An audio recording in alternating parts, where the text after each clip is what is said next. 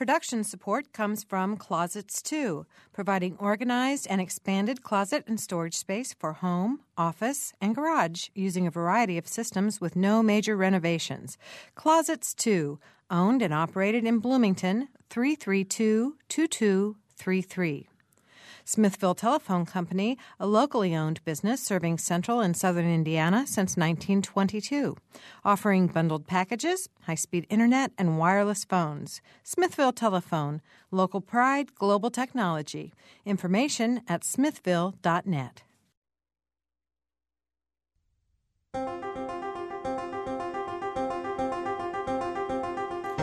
Welcome to Noon Edition. I'm Bob Zaltzberg from the Herald-Times, along with my co-host today, Stan Jastrzebski, who's the news director at WFIU. And we're going to talk about the issues of homelessness and some of the impacts that the downturn in the economy has on people who are involved with homelessness. If you have questions for us today, we have two guests. I should mention that first before I give you the phone numbers, because this is going to make you want to call. Dan Combs is here. Dan is the Township Trustee of Perry Township, and he's a very vocal spokesperson for people in poverty and also a lot of people that get services from the trustees.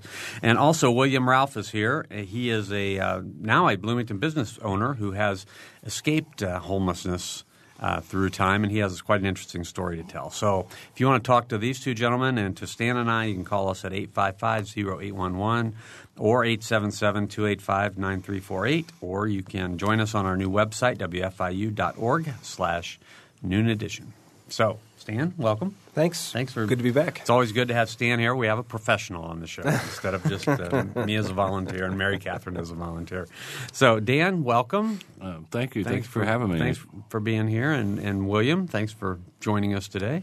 Thank you for having me. Sure. So Dan, you've been involved with issues of homelessness and poverty, as in your role as Township Trustee, and I know you've been very interested in it over time. So I just want to sort of throw out a general question to you and ask you about, what is the impact the economy is having on these issues today from where you sit?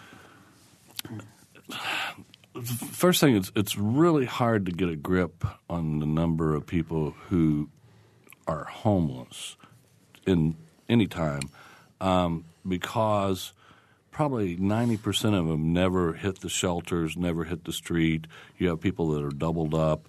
You have people couch surfing, people who have some resource that keeps them out of the street.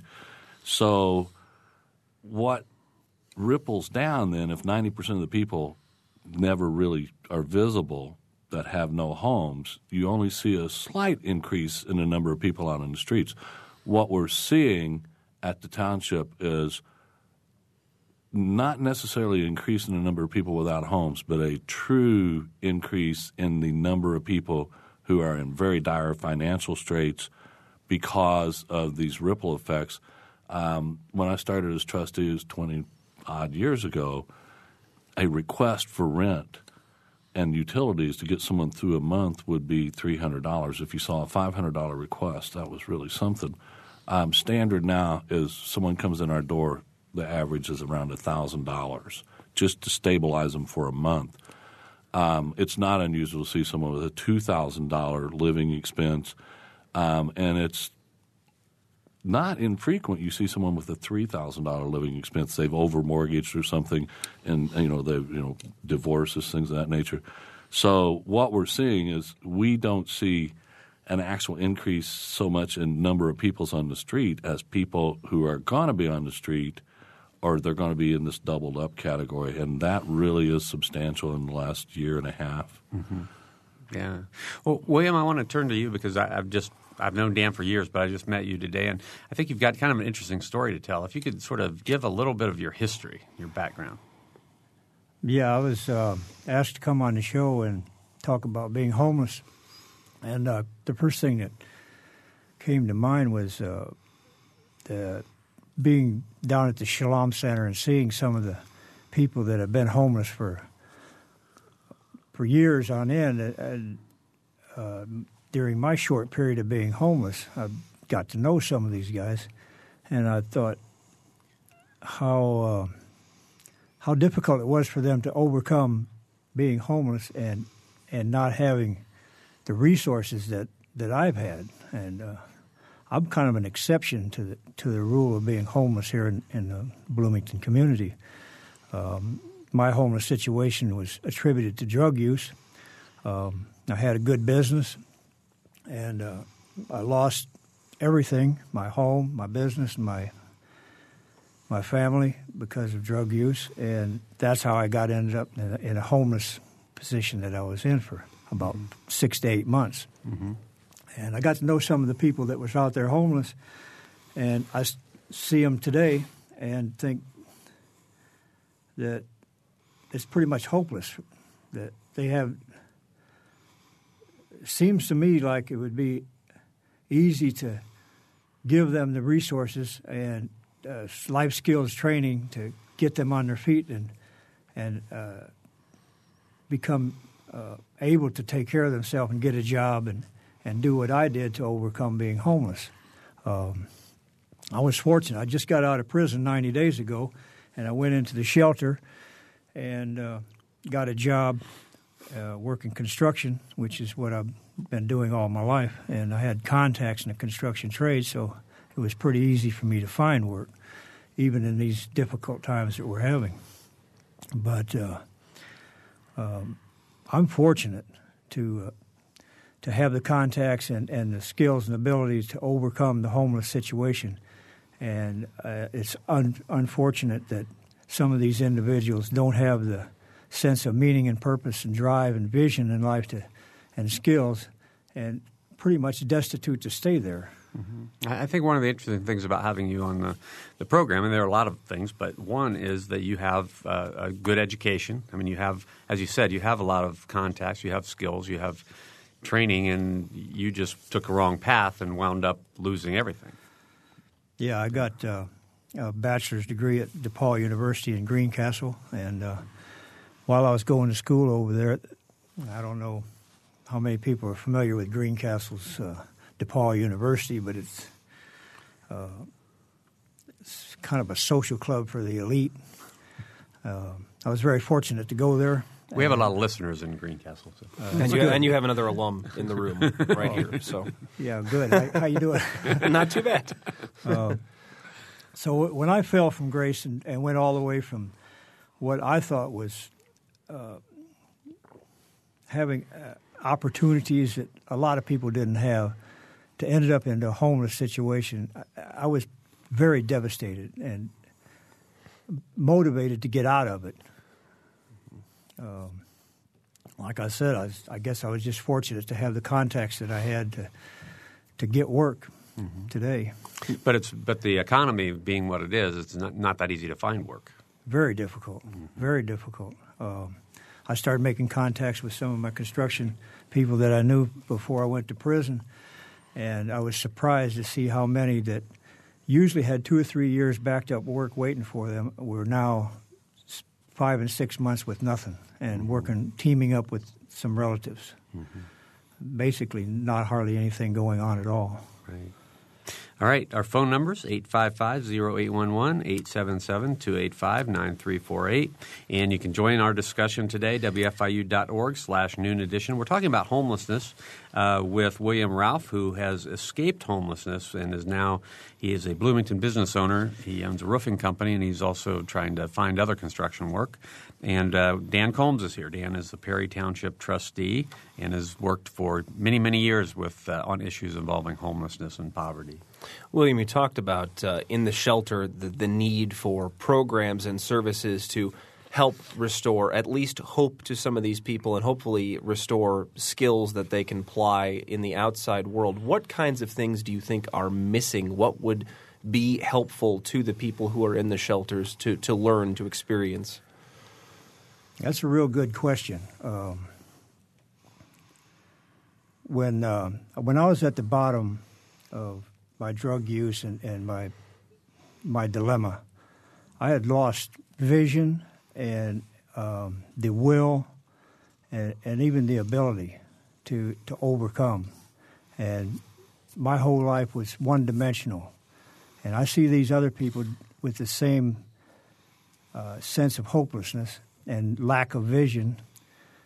And I've asked myself the same question, seeing some of these people in the shelter, knowing that they're going to stay there and just continue the cycle at that level of subsistence.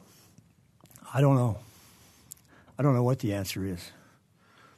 Dan, you've been involved in searching for answers, and there are some programs that work and some that maybe don't. Mr. Ralph has my utmost respect. He had what typically is called a moment of lucidity and decided to alter his course. And at some time, most substance abusers will do that. I'm not an expert. I have experience with substance abusers. And one of the things that we've always tried to do, because there's limited money, there's limited housing stock, is try to work with those who have had that moment of lucidity. If someone is working with Centerstone Behavioral Health, we kind of wipe out their record leading up to that. We don't care what happened leading up to that as long as they're working with Centerstone from that point on to overcome that kind of thing. I believe Martha's House is very aggressive in that also. Their case management, and I don't want to speak too much for Martha's House because they just kind of contract with us to operate the shelter. But their case management is they try to do an assessment of what people need. One of the things that became real obvious, and just very recently, we had people on a 90-day cycle that had been long enough for a long time. It was arrived at prior to Martha's House with Shelter Incorporated. Programming would be 90 days. If it was more than 90 days, it wasn't emergency shelter. It was really inpatient treatment. But in this economy and so many people showing up that had those issues, now that's 120-day with extensions.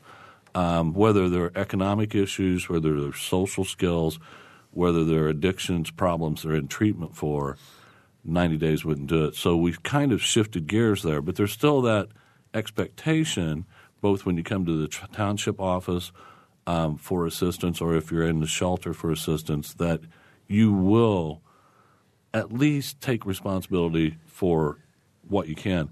One of the things, the best way to what's responsibility? Someone who's disabled gets $541 a month. Well, we can't ask them to go work. All we can ask is just try to be responsible with the $541, and then we don't have a problem coming in. Now, that does not mean they can't have cable TV, but it means you can't buy the high-end stations. It doesn't mean you can't have a cell phone. It just means you get the cheapest cell phone plan you can. And most social service agencies in Bloomington, up in Monroe County, appear to operate on that idea that we know there's only X amount of money. When people want to fix themselves, they can be fixed. And but if people aren't participating, then it becomes this thing, well, we're doing this month, we're doing it again next month, we're doing it again the month after that. Some people call that judgmental. But when you have limited resources, you actually have to wait for people to have that moment of lucidity, whether it's addictions, whether it's behavioral health, whether it's just they need to go get a GED because they screwed around forever. Well, let's talk about those resources for a second. Maybe it's helpful to explain where the financial resources come from in the first place and why they are limited. Okay, township resources are based on property taxes. So, they're frozen. We know how much money we're going to get, and we have to figure out how to parcel it out. Not-for-profit funding, Community Kitchen, Martha's House, Shalom Center, comes from donations or grants. Donations, you're out there on your own presenting your image saying, give us money. The grants is as cruel as trying to help people based on limited amount of money because there's limited amount of grants. And so you not only have people in poverty competing for resources, now the agencies are competing with resources. The city just gave their block grant funds out. They could only help 5 different agencies. And so there were 15, 20 agencies ultimately that either didn't apply or got cut out in that process. So The city gives grants. Our best partner, we try to partner with agencies and nurture them, Martha's House, Community Kitchen, Mother Hubbard's Cupboard, and partner with these not-for-profits so they can build because they actually have more access and are able to do more things than we do. The city's been our best partner with that. They use CDBG, but they also dip into the general fund, the Jack Hopkins Fund. Local government, that's about it. The Monroe County Commissioners, when they had their social service fund, they would target a program like Volunteers in Medicine and say, we guarantee you we're going to give you this much money every year. The county council recently assumed control over the social service fund, and they have gone to that competitive model. Does it strike you that this competitive model is somehow counterintuitive? I mean, because you have so many different agencies that need a much bigger pot of money, and now you're asking these people to effectively compete to see who can serve people who need service, maybe the most of any group of people that needs service, period. Again, we've been successful at Perry Township just because unique circumstances. I mean, I'm not going to say it's something I've done or the board's done. It's just, there's been these agencies that have appeared that we thought this would be, let's invest for the next 3 years in this agency. Let's give them space. Let's give them funding. And then they grow and they take off on their own. That kind of makes sense to me. It's just like, when a person has a lucid moment, then you invest because eventually they're weaned off of that. This idea that each agency has to go to 10 different funding streams and they each get a little bit. Well, next it's like crack cocaine. Well, next year they're going to go back because they know they can get a little bit there. I call it the Lyndon Johnson approach. Lyndon Johnson was famous for giving everybody a little bit of something because he knew they'd vote for him, hoping next year they would get a little bit more. What I really think needs to be done is this shift in focus that you take an agency, you nurture it, and then when it's standing on its own through private foundation grants, through donations, and through state and federal grants, then you move on and build the next agency up. And unfortunately, I'm kind of in a minority on that. Well, I think it's like you said, there are people who have invested their time and energy in a particular agency, and if they need some money and they get zeroed out, their agency might go away. It's a real threat. It's a real threat. Again, when those CDBG awards came down. And that's the community development block grants. Block grants. Those are passed. The federal government gives money and the city administers them. But when those block grants came down, everyone that got money was deserving, and probably everybody that didn't get money was deserving. We deal with individuals at our office, and sometimes we have to make that, is this an individual where the investment is going to pay off? And I can't imagine doing that with agencies. That's too big for me to wrap my head around. Mm-hmm. Is how do you decide which agency is going to be on the bubble? Mm-hmm. But that's the way it's been done since time immemorial, since the beginning of time. Our phone number is 855-0811, or outside of Bloomington, Greencastle and elsewhere, 877-285-9348. And you can join us on our website, wfiu.org/noon edition. William, I wanted to ask you, you were homeless essentially for how long? About 6 months. 6 months. And where did you find the services that you needed, the food, the shelter? Fortunately, I think Bloomington is a mecca of handouts, and it's a good point about bringing it up. When Mr. Combs was talking about moment of lucidity, I call it a moment of clarity, but what it did for me is it gave me a sense of meaning and purpose in life, and what I attribute my moment of lucidity to was my 3 daughters, and just kind of like an innate sense of value of who I was. And living in using drugs for so long, I used for about 8 or 9 years pretty straight. Accumulated quite a bit of what I call wreckage. And I wanted to go ahead and speak about this moment of lucidity because it's ties into the question that you ask about what can be done get people started back on a different life and getting away from being homeless. My moment of lucidity or moment of clarity was a monumental point in life, and what I read somewhere along the line was the greatest human need is a sense of meaning and purpose in life. And I see a lot of homeless people who have no sense of meaning and purpose in life other than doing the same thing I did, just one-dimensional life. Get the next meal, or I had to get another rock of cocaine or whatever I was after.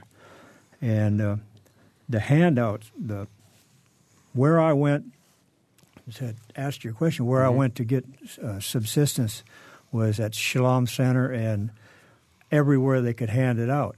And what this did, and I'm only speaking for myself here now, what this did for me is it had a sense of it enabling my drug use, because I could use all the money and the liquid assets that I had available for my drug habit, and I could meet my needs through these handouts.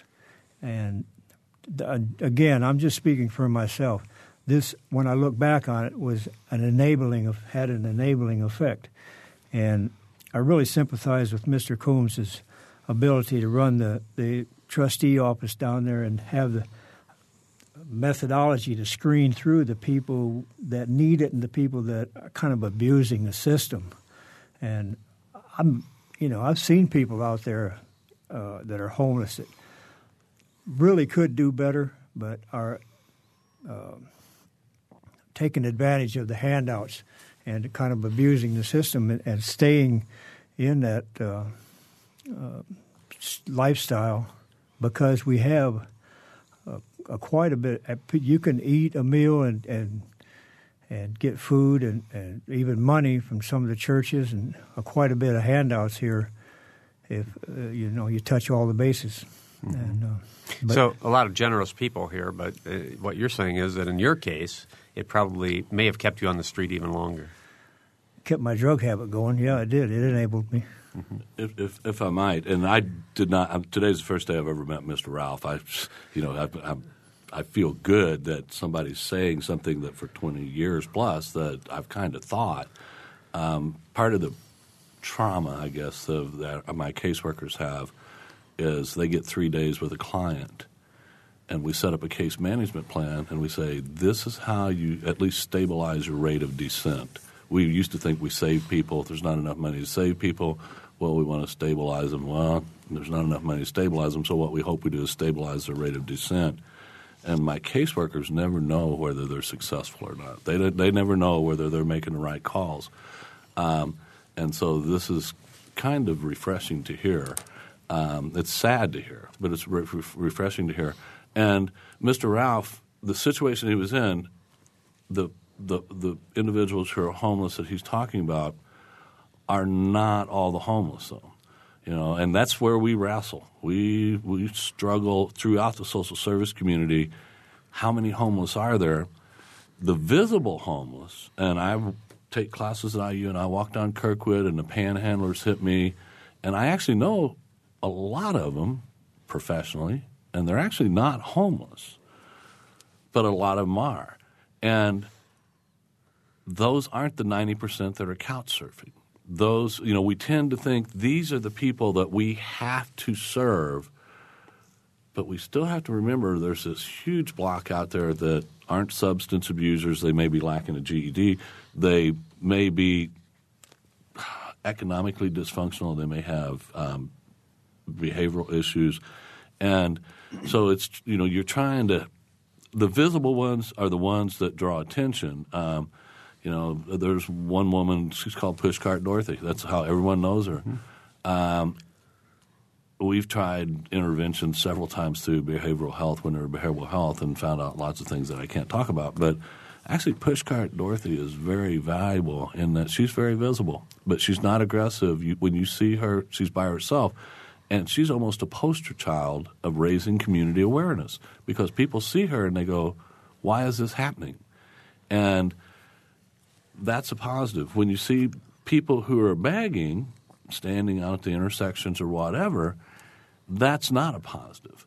Again, going into my professional status, I know a lot of them, and they actually damage what we do because they push them away, they reject them. It's our biggest clients for emergency assistance in Bloomington, in Perry Township, which is south of 3rd Street. I've had to hire a number cruncher. We did a 2-year study. Our biggest recipients of emergency relief are in the Browns Woods apartments. The affordable housing. You think we're going to be we deal with people from the Section 8 projects, from the HUD projects. It's nothing like the crisis those people in affordable housing face. The affordable housing means you can afford it when you get into it. And if everything continues going right for you, you're doing okay. But the minute you get laid off, lots of places don't give you sick days. You get sick, you get injured, all of a sudden these people are looking at not just $1,000, but if they don't come up with $1,000, their credit is ruined, whatever it is, which immediately removes a resource that I'm sure Mr. Ralph is aware of. We don't know how much we rely on these things. So it's, homeless. I'm actually looking more and more people in crisis. We've gentrified. Mr. Zaltzberg, I think you remember the mobile home court that used to be Vermilion. It went away. Well, it was horrid housing, but it was really affordable for low-income people. So you got to make this decision. What do you want?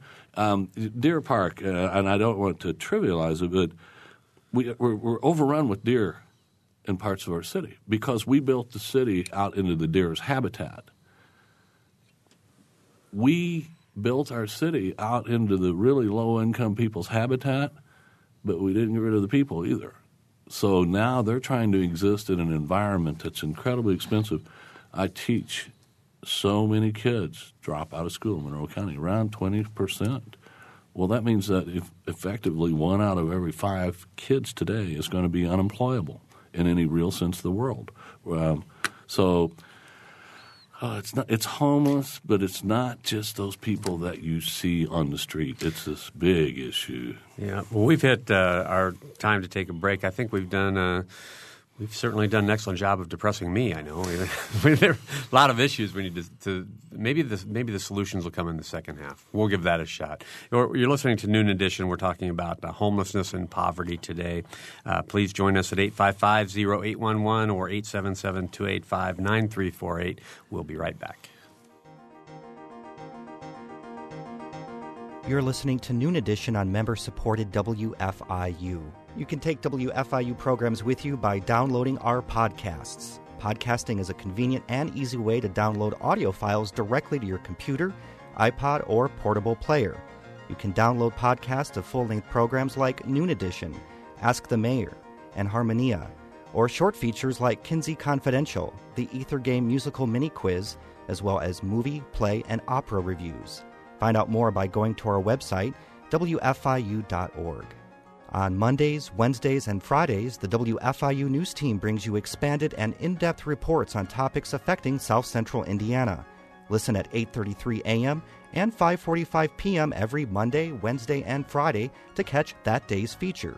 If you miss one, that's okay. They're archived on our website, wfiu.org, and the best features from each week can be heard Saturday mornings at 7:45.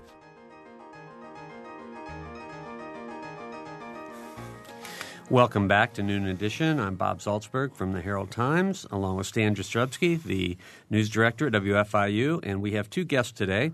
Perry Township Trustee Dan Combs is here, and William Ralph is here. He has escaped homelessness and now is a Bloomington business owner. You can join us at 855-0811 or 877-285-9348. And you can also join us on our website, wfiu.org/Noon Edition. We were talking about affordable housing before the break, Trustee Combs, and it occurs to me that's I wonder if you think if that's sort of a euphemism. I think that a lot of these problems are dealt with in sort of this euphemistic manner where we try to give names to problems that don't adequately encompass the scope of the problem or the number of people that the problem takes in. I wonder if there's a more frank language, you think, from having dealt with a number of these problems that could be applied that would make people realize just what a big problem some of these things are. Oh, wow. I've been going through this stimulus package trying to find low-income housing, which is a far different concept than affordable housing. And, low income, it's, poor. Okay, we have to admit, Bloomington's poverty rate, the number is maybe skewed by you, but there's still a tremendous number of poor people in this county. And we just raised our rent benefit in Perry Township for a single to $525 a month, which was unheard of, and around the state it's one of the highest. But there is nowhere you can go if you're put out on the street tonight to get another place for less than $525 a month. You have to rent it by the week. And we changed our other benefits there. We're dealing with poor. We're dealing with poverty.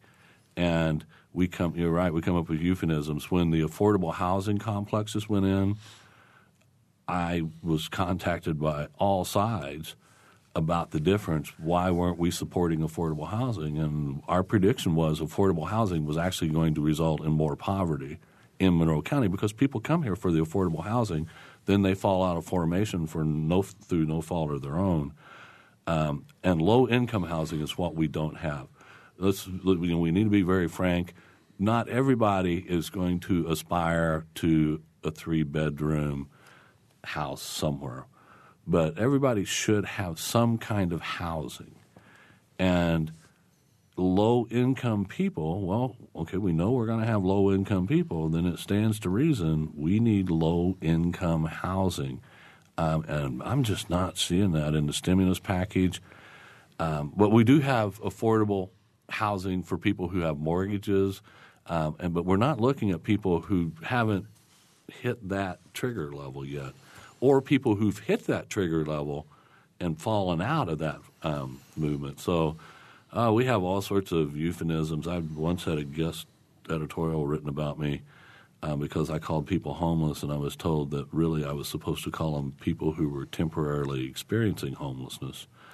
And I thought, if that's what it takes, but really we're talking about people who have no roof over their head, whatever you want to call them, in whatever circumstances.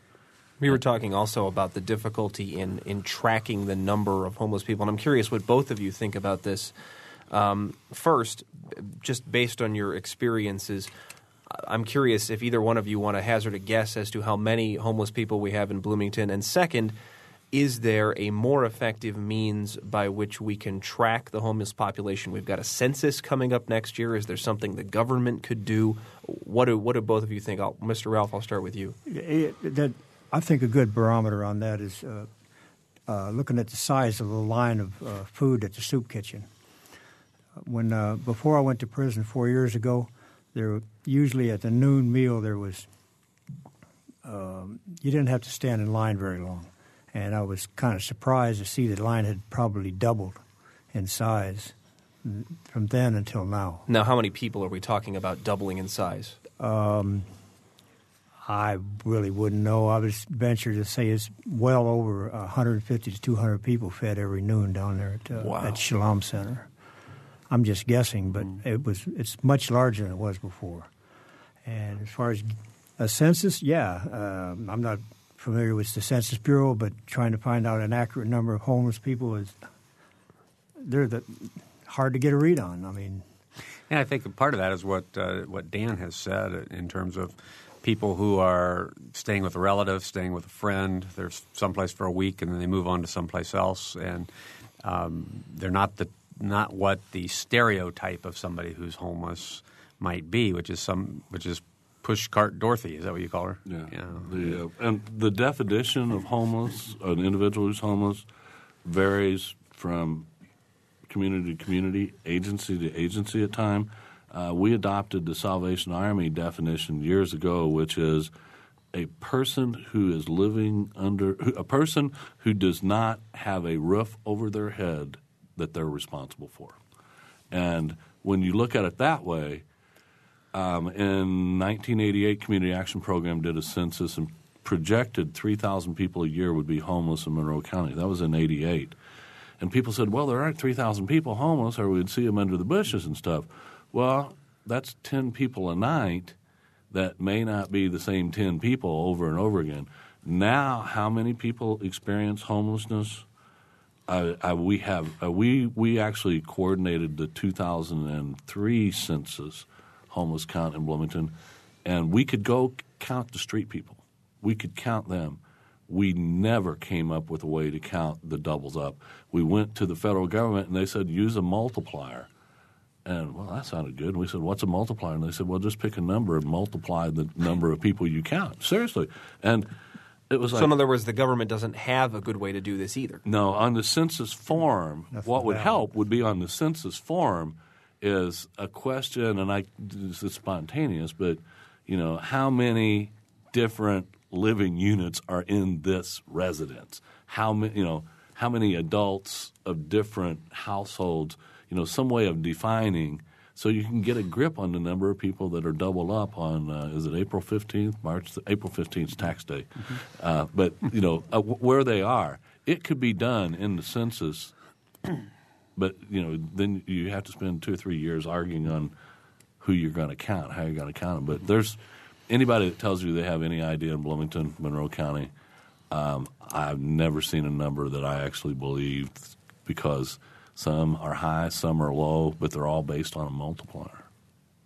All right, our phone numbers again, 855-0811 in Bloomington or 877-285-9348 outside of the Bloomington calling area. And you can join us on our website, wfiu.org/noon edition. I wanted to acknowledge both of you are very articulate spokespeople for your points of view. But Dan, you've been involved in a few, let's say, discussions over the right way to provide services for, or the manner to provide services for people who are homeless, and there are varying points of view in our community. It's far broader sense of opinion, and what's odd is at the far right of the spectrum are the people who say you shouldn't do anything at all for anybody, and then as you move into the lefter part, we start attacking each other over how we're doing it, and this just lets the people who want to do nothing off the hook completely.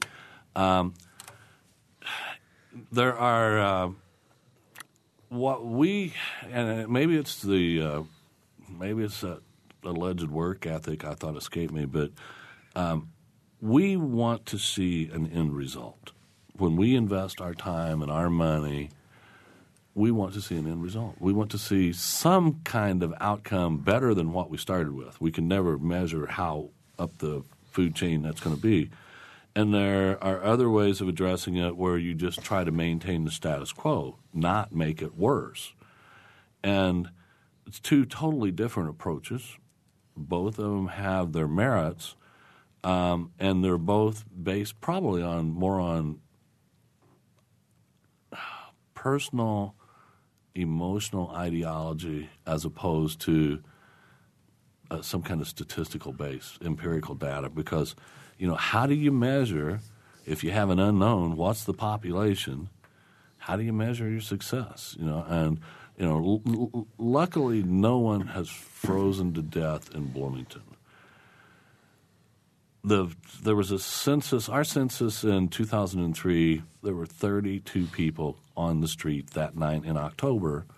28 of them were intoxicated. And they were asked, what are you going to do this winter? And most of them said, we'll have somewhere to go. Then 2 years ago, there was a count. The HT actually sent people out on that count. We weren't part of it. But I believe they found 2 people on the street because that was in January. Now, what's that mean? We don't know what that means. We just know that night there were only 2 people on the street. Does that mean they really had somewhere to go, or they just didn't find them? And if we went out tonight, we'll come up with a different number of the people on the street. Again, do we want to help the ones most likely that we can get out of the situation? It's that 10% solution. Is the first 90% of any job takes 90% of the effort, and the last 10% takes 90% of the effort too. And so I don't want to say we look at the biggest impact we can have, but we try to use a multiplier. We try to get as many people involved in their own circumstances as we can. All right, we have a phone call. Let's go to the phones. And Edwin. Edwin? Yeah, I'd just like to say that what I heard the director of Martha's House say was that 45% of the residents of Martha's House were recently incarcerated, meaning released from prison or jail. And a frequent mistake we make is confusing the homeless population with the previously incarcerated population. There's an overlap there, and it's a considerable overlap, but they're really two different populations. The important thing about this is that where are we placing the responsibility? Because a lot of times a guy ends up in a homeless shelter who's been replaced, it could be a woman too, who's been released from jail or prison, and our criminal justice system typically just breaks the guy down to nothing because he's got probation fees, he's got urine screening fees, all kinds of things that he must pay, child support maybe. Maybe he doesn't have the job skills, maybe he's still addicted. So he gets out, and if he wants a roof over his head, the only place for him is a homeless shelter, and it's just not necessary. If we had halfway houses, work release centers like we needed, we could get a lot of those former offenders into a lifestyle where they could be productive citizens, and we could free up that space for those who are truly needy of homeless facilities. Edwin, we have a former offender with us today. William, what do you think? Yeah, Edwin brings up a very interesting point and ties in with the census of who is actually homeless. And I can personally relate to my situation, getting released from prison and going into the Martha's House as a homeless person, and I didn't relate to very many of those people in there. I had a mission. I knew exactly where I was going and how I was going to get it. And unlike many of the other people that were in Martha's House that were not released from prison but came from the streets and were quote-unquote homeless, as opposed to being in a situation like I was in, being released from prison and looking for when I walked out of prison, I had nothing. I didn't have a wallet, didn't have ID, not even a change of clothes. And I had to literally start from the beginning. And the point Edwin brings up about differentiating between the two social classes of individuals being released from prison and the quote-unquote homeless person being two different, having two different sets of needs. I think it would be a point or something well worth going after, getting something similar to Martha's House, but to take care of people that's being released either on work release or a work release status, or being released from jail just on parole like I'm on, and some of the other people getting out of jail, to have a place to go to and get employment assistance, because most of the people that go to jail have whatever problem they came to jail with. In my case, it was drug use, and some people have employment. They can't get a job. They can't fill out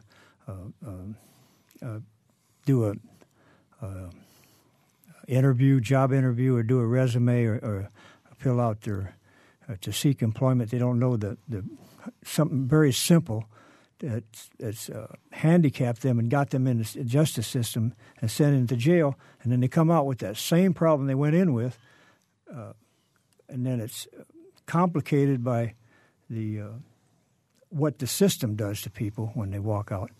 And for me, having a college education and being 60 years old and having some experience with life, still find it tremendously difficult adjusting when I got out of prison to after 4 years and getting back into society. And there's a different set of needs that I had that the homeless people have.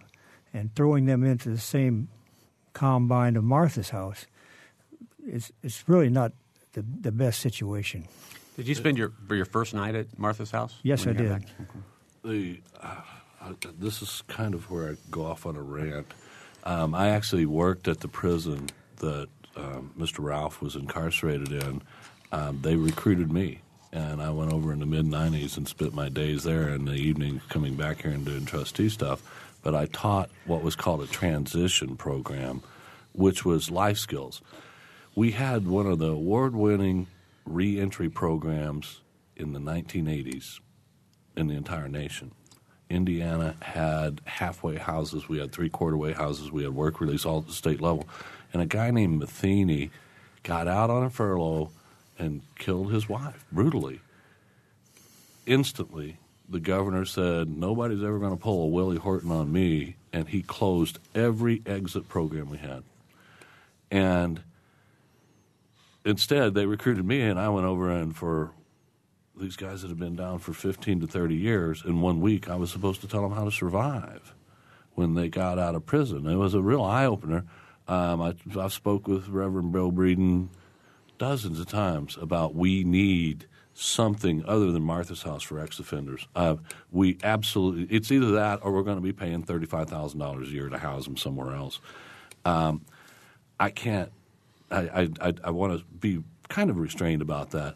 One of the reasons, and Mr. Ralph makes a very good point, the caller makes a very good point, since we don't have an easy release system in Indiana, and I don't mean easy for society, I mean making it easier. You're in shackles until the day you're released. You're in shackles because you are judged a danger to society and yourself, and they take you to the bus station in Terre Haute and take the shackles off and say you're no longer a threat, just that quick. So we need – that is the facility we need, not just in Bloomington, but we need it in Indiana. We need something in between there. The other thing is, and we get grief for this, and I think, Bob, you'll recognize we have a residency requirement that we put in our contract with Shelter Incorporated, and we also put it in our township assistance guidelines without being real specific. When Shelter Incorporated went bankrupt, the previous contractor we had, and we had to physically take over the shelter, there were many individuals in there who were not from this community, whose communities had refused placement that Indiana Department of Corrections had driven here, including 2 pedophiles, not sex offenders, 2 pedophiles that are still red flagged that had never been to Bloomington until the day they brought them down here. Why did they do that? Because there was nowhere else in the state that they could go. They were a danger to society right up until the minute they were released. What that was just one horrible accident waiting to happen. So why are there residency requirements? Because Indiana Department of Corrections will use every facility they can to take the responsibility off of them.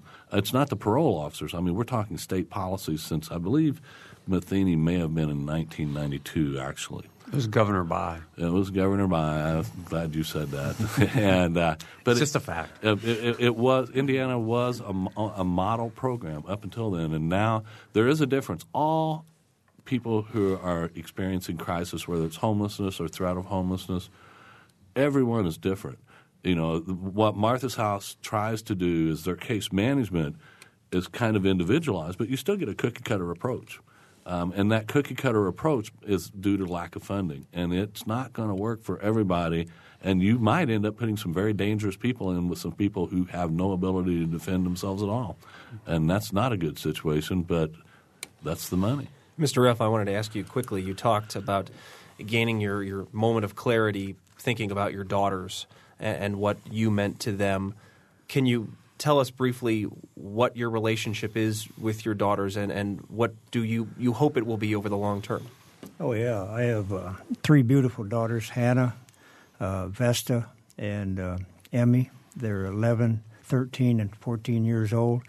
I have plans to take custody of Hannah in the near future, and that's about as good as it gets, getting my kid back. I love him dearly, and I want to be there for him in every way I can. And I haven't had very much parenting experience, and I'm kind of lost here, but I'm going to do the best I can. And I ask because I think it's important to point out that this is an issue that affects not just the people that become homeless, but the many, many people around them as well. Right. They play a big role in getting me where I'm at today and getting my own roofing business started. And I'd like to mention for the viewing audience, if you want to get a hold of me, it's 391-6230 or rooferralph@yahoo.com. I'll be glad to roof your house for you. I got my daughters played a big role in it, and my ex and I, the mother of my babies, have a very positive relationship and working towards getting in being a parent to my children as much as possible. All right. We have less than a minute to go. Dan, if anybody wants to reach you to talk further about this, how can they get a hold of you? Perry Township Trustee's Office, 336-3713. We're at 1010 South Walnut. We're open to the public. Doors open 9 to 3. There's people there 8 to 4, but you kind of got to quit dealing with the public and do paperwork sometimes. The email's not a good way to do it because when we start discussing these issues, we get into confidentiality issues, public records, and so just give us a call. We're in the phone book, or stop and see us. All right. Thanks a lot. I want to thank our guests today, Dan Combs and William Ralph. For Stan Jastrzebski, producer Ariana Prothero, and engineer Mike Pashkash, I'm Bob Zaltzberg. Thanks for listening.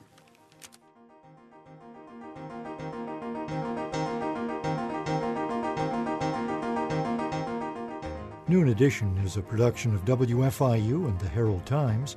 A podcast of this and other WFIU programs is available at wfiu.org. Production support comes from Closets 2, providing organized and expanded closet and storage space for home, office, and garage using a variety of systems with no major renovations. Closets 2, owned and operated in Bloomington, 332-2233. Smithville Telephone Company, a locally owned business serving central and southern Indiana since 1922, offering bundled packages, high-speed internet, and wireless phones. Smithville Telephone, local pride, global technology. Information at smithville.net.